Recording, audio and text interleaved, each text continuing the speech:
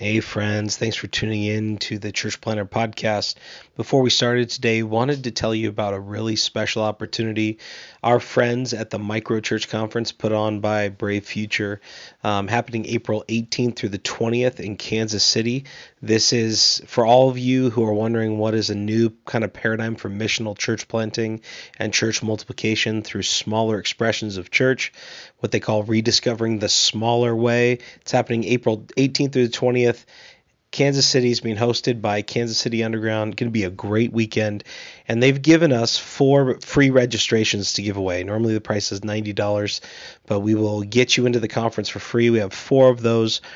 What you can do to enter is go on our Instagram at Church Planter Podcast. And there you'll find a DM button. Click that DM button. Send us a DM with your email on it and your name and where you serve. So you email, name, where you serve, and you'll be entered to win one of 4 Micro Church Conference registrations. You just get yourself to Kansas City and you can be there and learn a ton from our friends at Brave Futures. Hope you enjoy the show today. Sir, the possibility of successfully navigating an asteroid field is approximately 3,720 to 1. Never tell me the odds. I'm Pete Mitchell. He's Peyton Jones. And this is the Church Planner Podcast.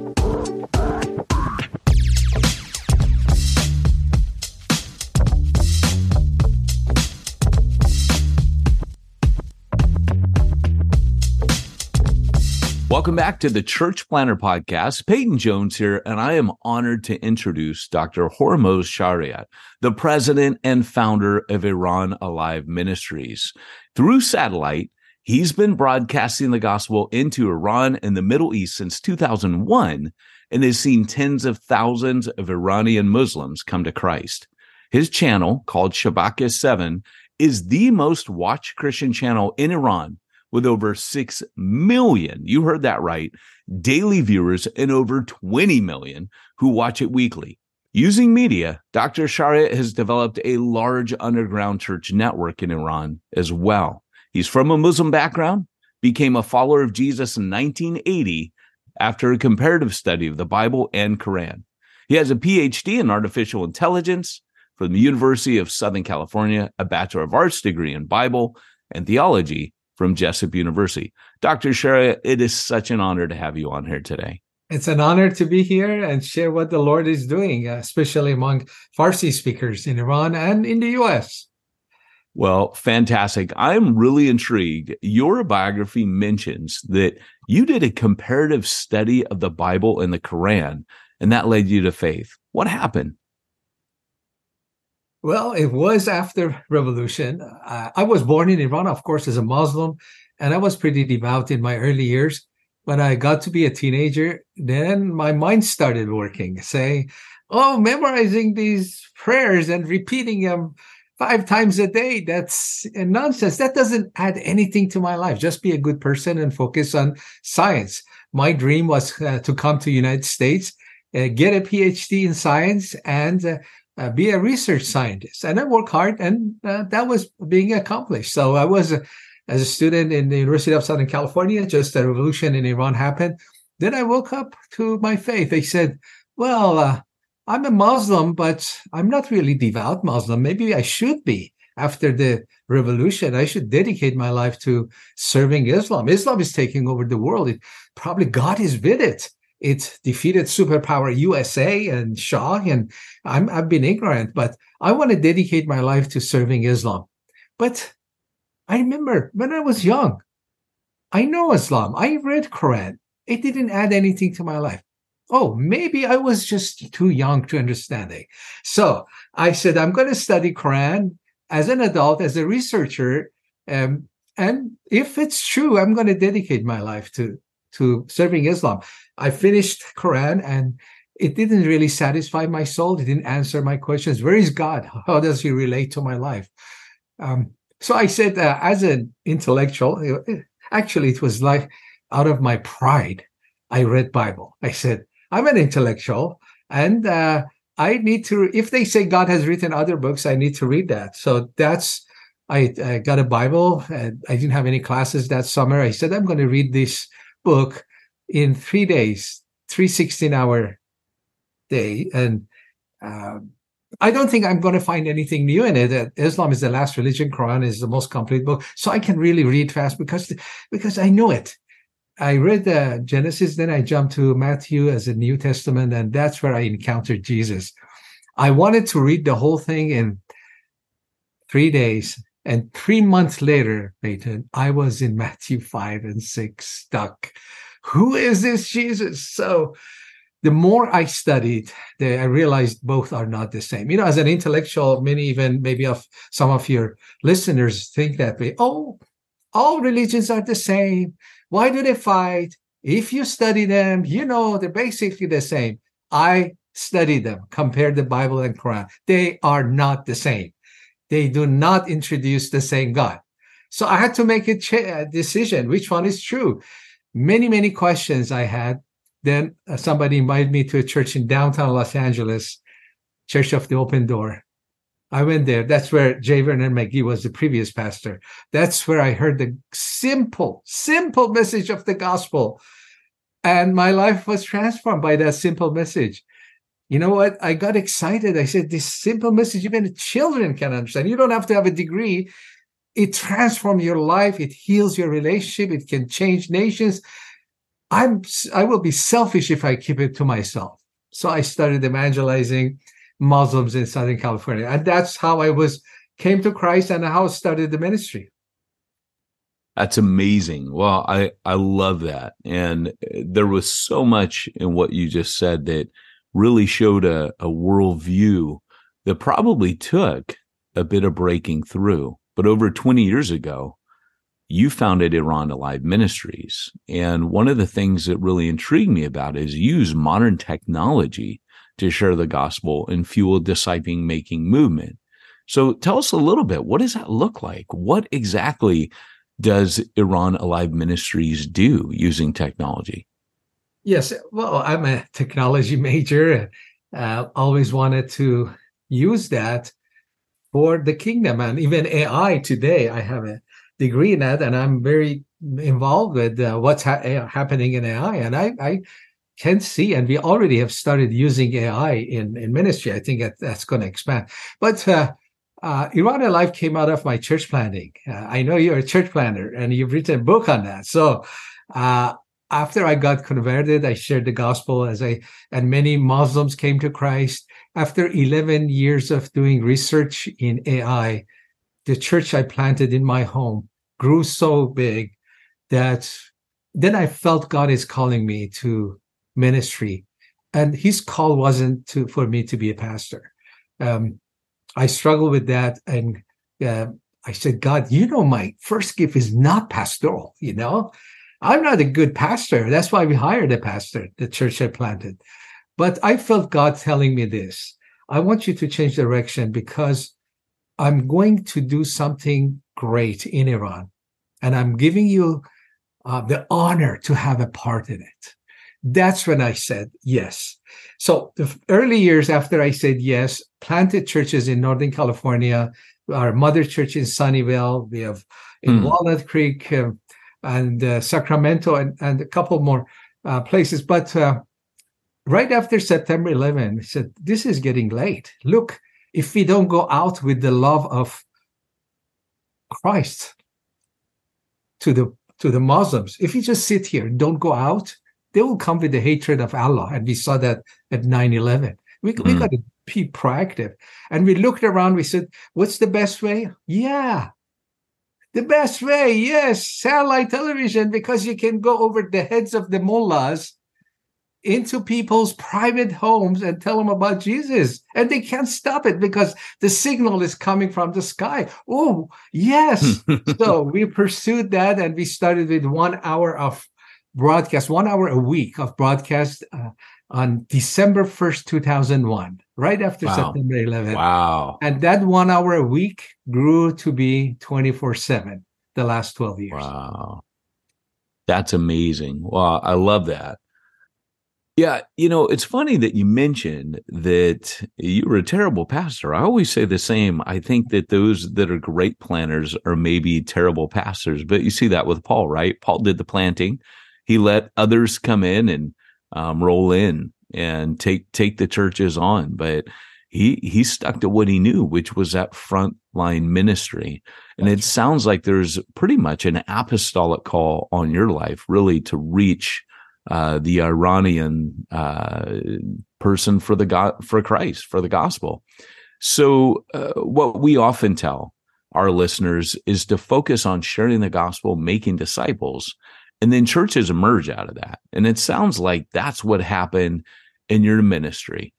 Specifically, I want to ask, how does that work in the underground churches, and how did you get involved with those? Underground church was forced upon us. It wasn't by planning. Going, satellite television is powerful. Media is powerful. And I'm so glad after COVID, many ministries and churches had to get in media. It is a powerful tool. So when we started, for us, it's a tool. It's not the goal, satellite or media. So we started broadcasting. Thousands were coming to Christ. Even in the early years, even 1 hour a week, we had hundreds coming to Christ every week. They were giving us each other's phone numbers, and they were calling us. Many of them were so open to the gospel, share simple message of the gospel. They came to Christ, and the number grew. So here, a year, there are not many churches in Iran at that time. Right now, there were just a few in several cities. Right now, they're all closed. The last 10 years, they're all closed. But at that time, there were few churches. So we said we share the gospel. People come to Christ. We send them to local church. That was what I did the first year. After the first year of broadcast, we sent hundreds, probably a couple thousand people to these local churches. Then I did an evaluation. I contacted them and said, so what's happening? And first of all, the church was not in every city. Only a few of them could go to church.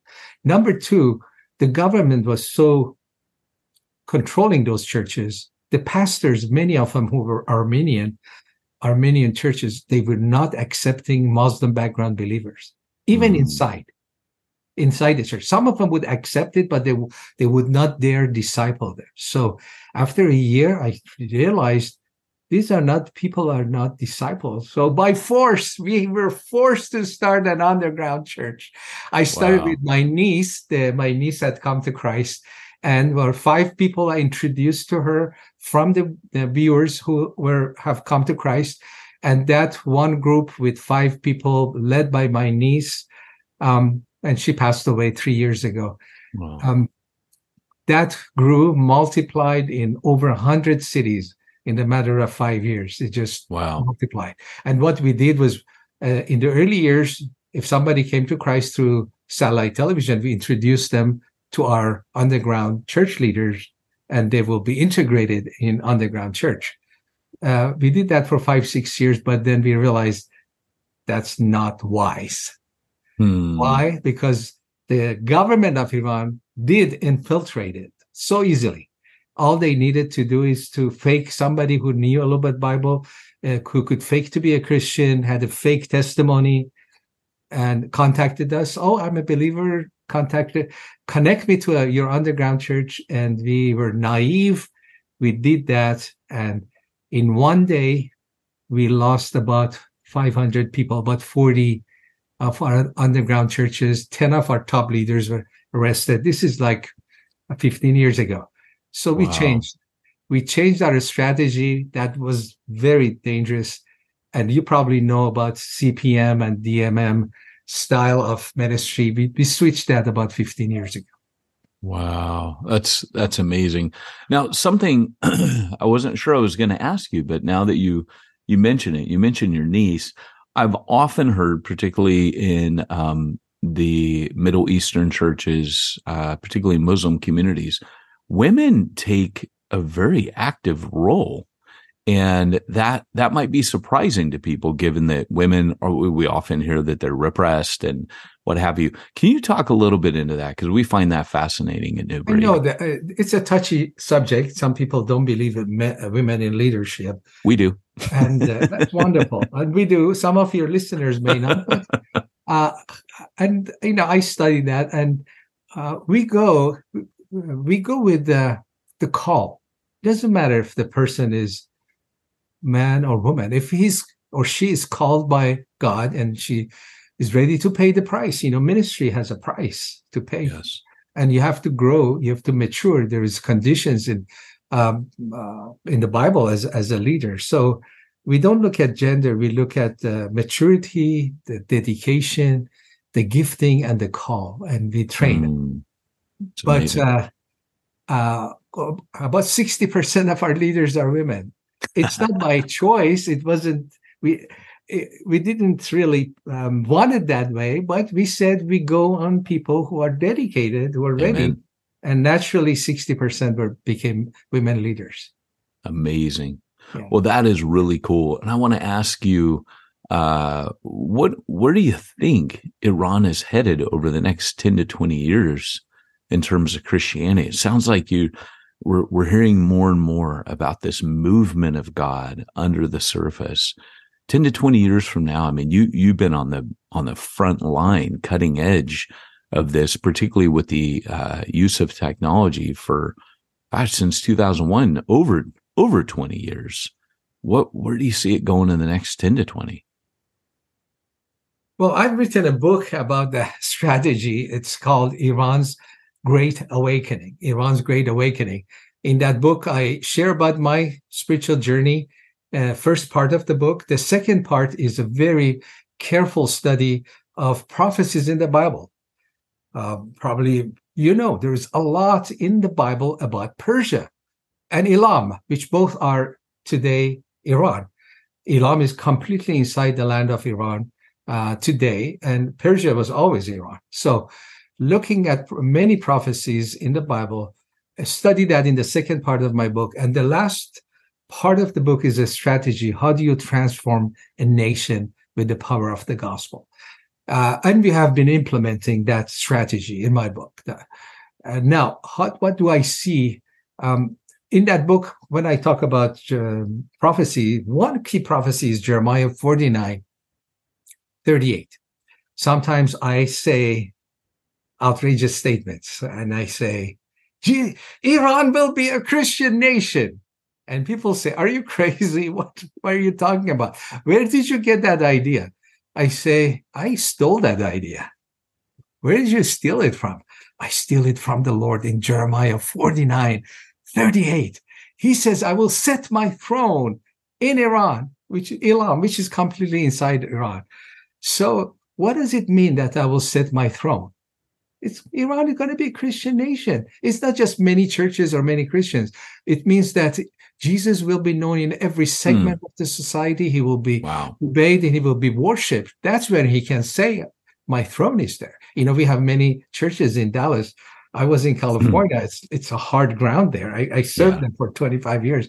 But Texas is Christian churches everywhere. Every street, large churches. But I don't think God can say, I've set my throne in Texas or Dallas, even though there are many churches and many Christians. So the future of Iran, it will be a Christian nation.